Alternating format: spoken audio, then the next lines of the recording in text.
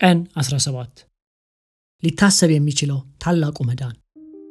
እነሆ ከእስራኤል ቤትና ከይሁዳ ቤት ጋር አዲስ ቃል ኪዳን የምገባበት ወራት ይመጣል ይላል እግዚአብሔር። ትንቢተ ኤርምያስ ምዕራፍ 31 ቁጥር 31።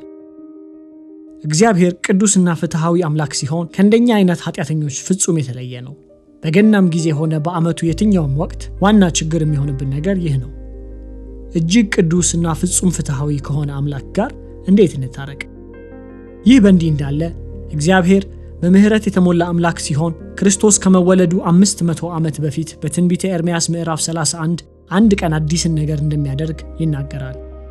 ጥላዎቹን ሁሉ ዋነኛው በሆነው መሲህ እንደሚተካ ቃል ይገባል።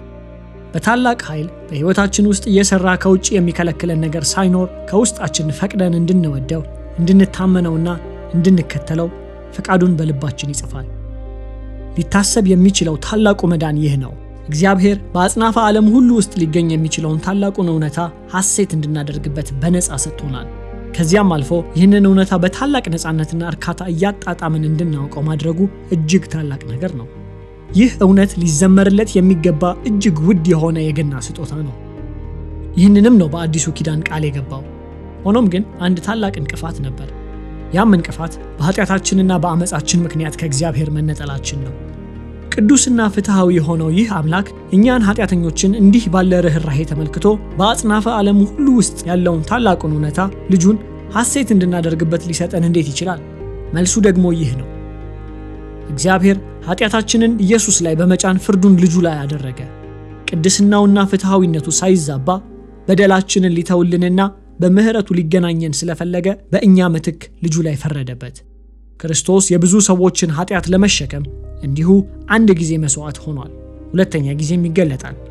ይህም ለሚጠባበቁት ድነትን ለማምጣት እንጂ ኃጢአትን ለመሸከም አይደለም። ዕብራውያን ምዕራፍ 9 ቁጥር 28። ክርስቶስ በመስቀል ሲሞት በገዛ ሰውነቱ ውስጥ ኃጢአታችንን ተሸክሞ ነበር። አንደኛ ጴጥሮስ ምዕራፍ 2 ቁጥር 24። ለእኛ የተገባውን ፍርድ ወሰደልን። ሮሜ ምዕራፍ 8 ቁጥር 3። በደላችንን ሰረዘልን። ሮሜ ምዕራፍ 8 ቁጥር 1። ይህም ማለት ከእንግዲህ ኃጢአታችን ተወግዷል ማለት ነው። ሐዋርያት ሥራ ምዕራፍ 10 ቁጥር 43።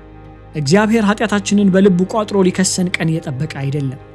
ይህ ማለት በአንድ መልኩ ኃጢአታችንን ይረሳል ወይም አያስብብንም ማለት ነው።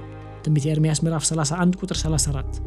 ኃጢአታችን ሁሉ በክርስቶስ ሞት ተቃጥሎ ከስሟል። ይህ ማለት እግዚአብሔር አሁን ቃላት ሊገልጹት የማይችሉትን ታላቁን የአዲስ ኪዳን ተስፋ ቃላት ረፍርፎ ሊሰጠን ፍትሃዊ የሆነው ባህሪው ይፈቅድለታል ማለት ነው። በአጽናፈ ዓለማችን ካሉት ተጨባጭ እውነታዎች ሁሉ የሚልቀውን ታላቁን እውነታ ኢየሱስ ክርስቶስን ደስታችን ይሆን ዘንድ ሰጠን።